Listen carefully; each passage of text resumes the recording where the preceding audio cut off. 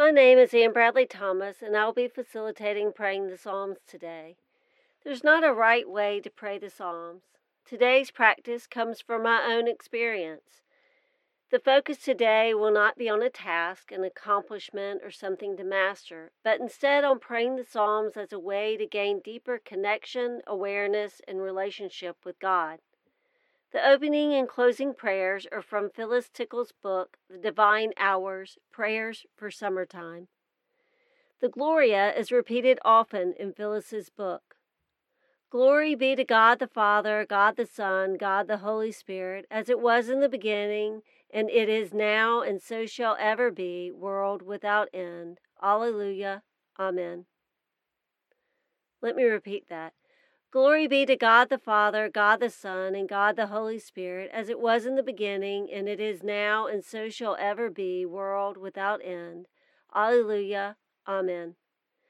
Today, my intention for this practice is to glorify God, and in doing so, listen deeply to the Spirit's light in my heart, and let goodness thrive there, and let goodness thrive in my life, and let goodness thrive in my actions. Reflect for a moment for yourself. Why are you participating today?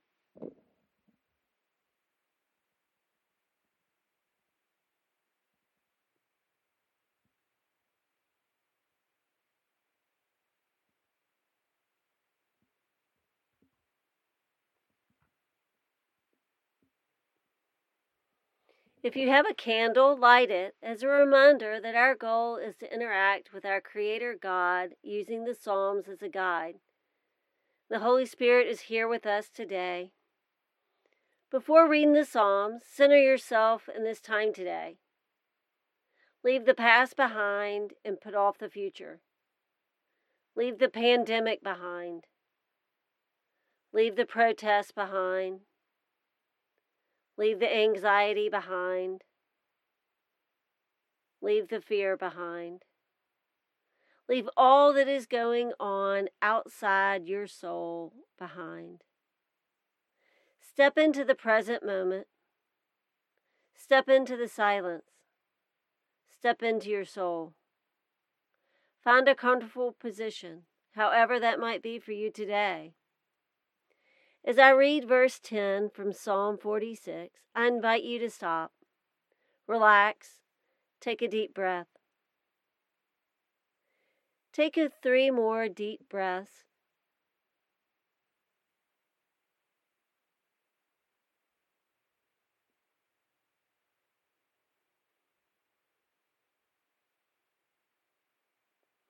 Empty your thoughts and focus on the presence of God.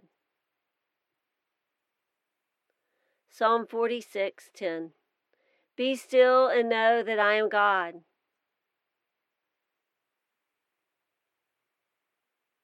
Be still and know that I am God.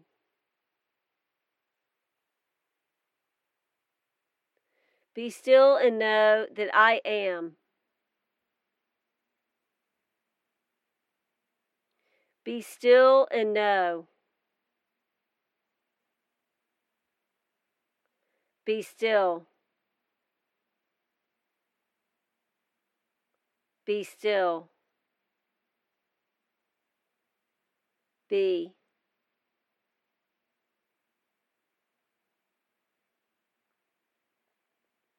As you continue to rest in silence for a minute, reflect on what it means to just be. To strip away all your roles, all your identity, and just be in God's presence.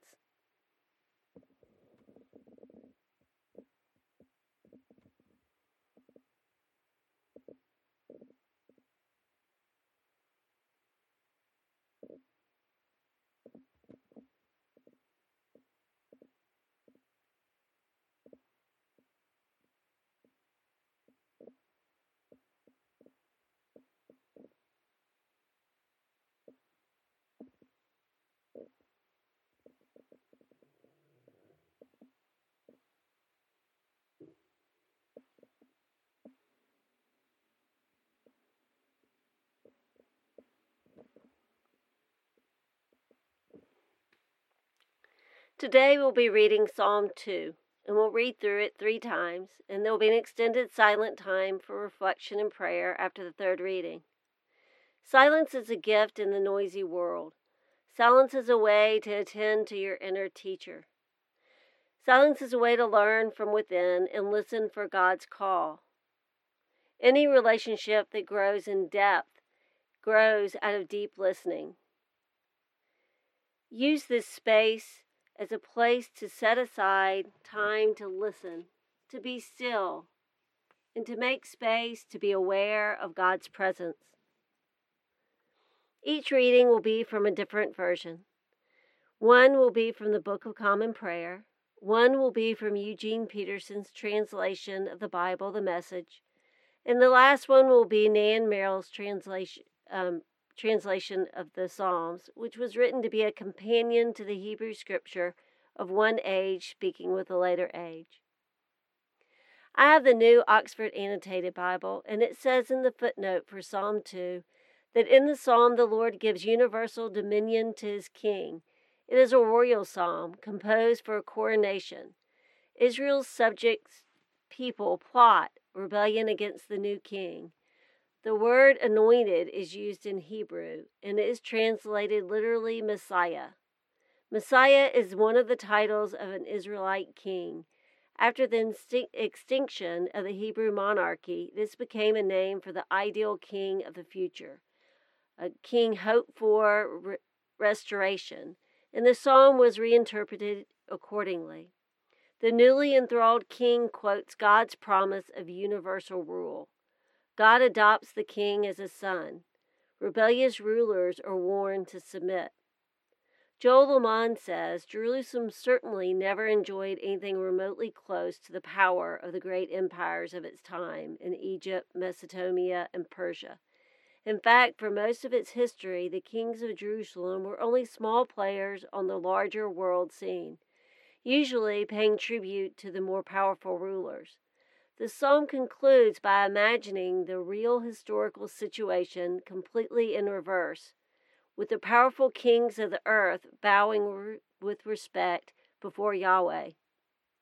Before reading the psalm for the first time, I will open us in prayer. After prayer and the psalm, we will rest in reflection for a minute. Holy Creator and sustaining wisdom of all that is, both in heaven and on earth, take from me the thoughts, actions, and objects that are hurtful. Give me instead those things that are profitable for me and all who seek rightly to praise you. I ask this grace in the company of all believers and through the name of Jesus Christ our Lord, who is with you in the Holy Spirit, one God, forever and ever. Amen. Why are the nations in an uproar? Why do the peoples mutter empty threats? Why do the kings of the earth rise up in a revolt, and the princes plot together against the Lord and his anointed? Let us break their yoke, they say. Let us cast off their bonds from us. He whose throne is in heaven is laughing. The Lord has them in derision. Then he speaks to them in his wrath, and his rage fills them with terror. I myself have set my king upon my holy hill of Zion. Let me announce the decree of the Lord. He said to me, You are my son. The day have I begotten you. Ask of me, and I will give you the nations of your inheritance for your inheritance, and the ends of the earth for your possession. You shall crush them with an iron rod and shatter them like a piece of pottery. And now, you kings, be wise, be warned, you rulers of the earth. Submit to the Lord with fear, and with trembling bow down before him. Lest he be angry and you perish, for his wrath is quickly kindled. Happy are they all who take refuge in him.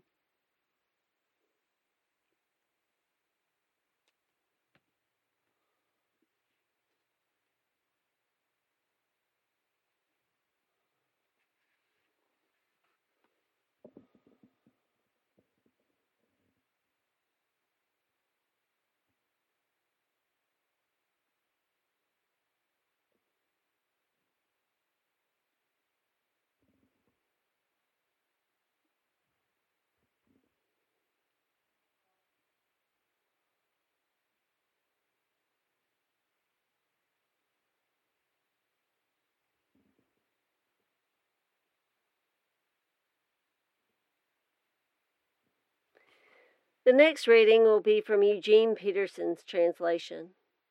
He says that the Psalms in Hebrew are earthy and rough. They're not genteel. They're not the prayers of nice people couched in cultured language. So he started paraphrasing the Psalms into the rhythms and idiom of contemporary English. Peterson is convinced that only as we develop raw honesty and detailed thoroughness in our praying do we become whole, truly human in Jesus Christ, who also prayed the Psalms. We will again rest in silence after the reading. Remember, you will have distractions because you're human. Simply acknowledge them when they happen. Return your attention back to silence, back to God, back to your breath, back to the candle. Psalm 2. Why the big noise, nations? Why the mean plots, people? Earth leaders push for position. Demigods and delegates meet for summit talks. The God deniers, the Messiah defiers. Let's get free of God. Cast loose from Messiah. Heaven-throned God breaks out laughing. At first he's amused at their presumption. Then he gets good and angry. Furiously he shuts them up. Don't you know there's a king in Zion? A coronation banquet is spread before him on the holy summit. Let me tell you what God said next. He said, "You are my son, and today is your birthday. What do you want? Name it. Nations as a present, continents as a prize. You can command them all to dance for you or throw them out with tomorrow's trash. So rebel kings, use your heads. Upstart judges, learn your lesson. Worship God in adoring embrace. Celebrate in trembling awe. Kiss Messiah. Your very lives are in danger, you know. His anger is about to explode. But if you make a run for God, you won't regret it."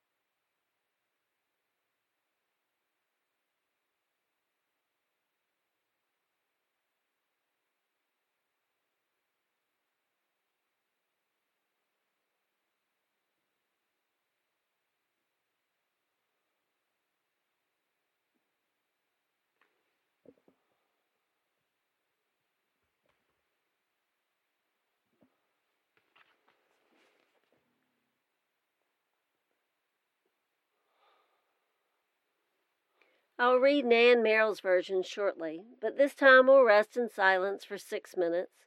I'll ring a bell halfway through the time. Peterson also says in his book, Answering God, that intimidation is as fatal to prayer as distraction. We require an active imagination that enables us to see that the world of God is large, far larger than the worlds of kings, princesses, prime ministers, and presidents. We need a way to imagine, to see that the world of God's ruling word is not an afterthought to the world's stock market, the rocket launching, the summit diplomacy, but itself contains them. We need a way, a convincing, usable, accessible tool for realizing the largeness of God in the midst of the competing bigness of the world. Psalm 2 answers our need by presenting Messiah, God's person in history. God, throughout the Bible and history, has used ordinary people in ordinary places, people who discovered in prayer that inside is bigger than the outside, people who did not let the bullying world intimidate them into hiding, people who rehabilitated their imagination so they could grasp the enormous range of the world of God, people who observe Messiah, people who see God being personally involved in the world. Peterson titled the chapter in his book for Psalm 2, Entering into Adoration. As you rest in silence after the reading, rest in wonder, rest in God, rest in mystery.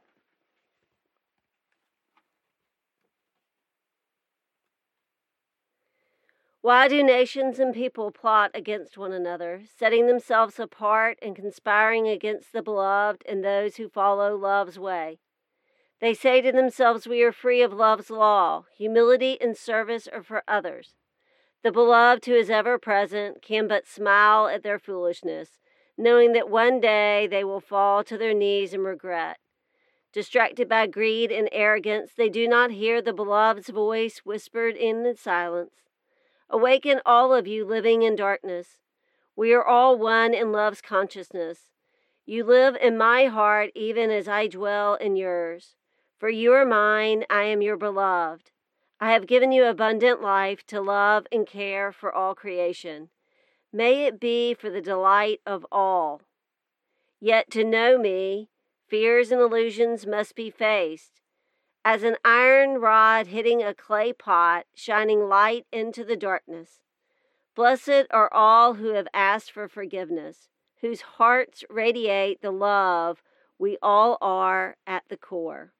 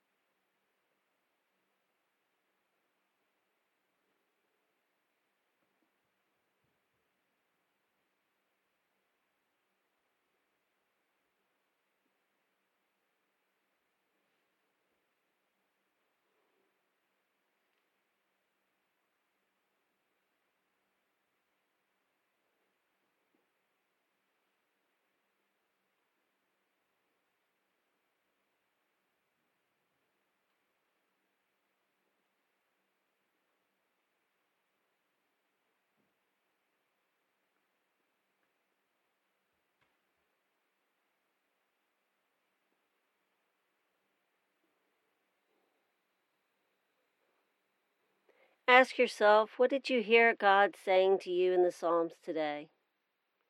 Where did you find God in the silence? How did you find God in the mystery? How did you enter into adoration?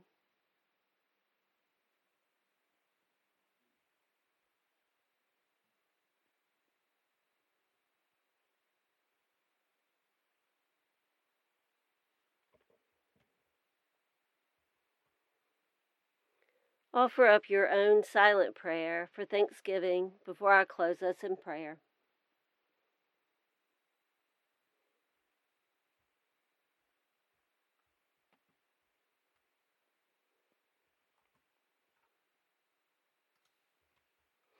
Almighty God, to whom our needs are known before we ask, help me to ask only what accords with your will, and those good things which I dare not or in my blindness cannot ask.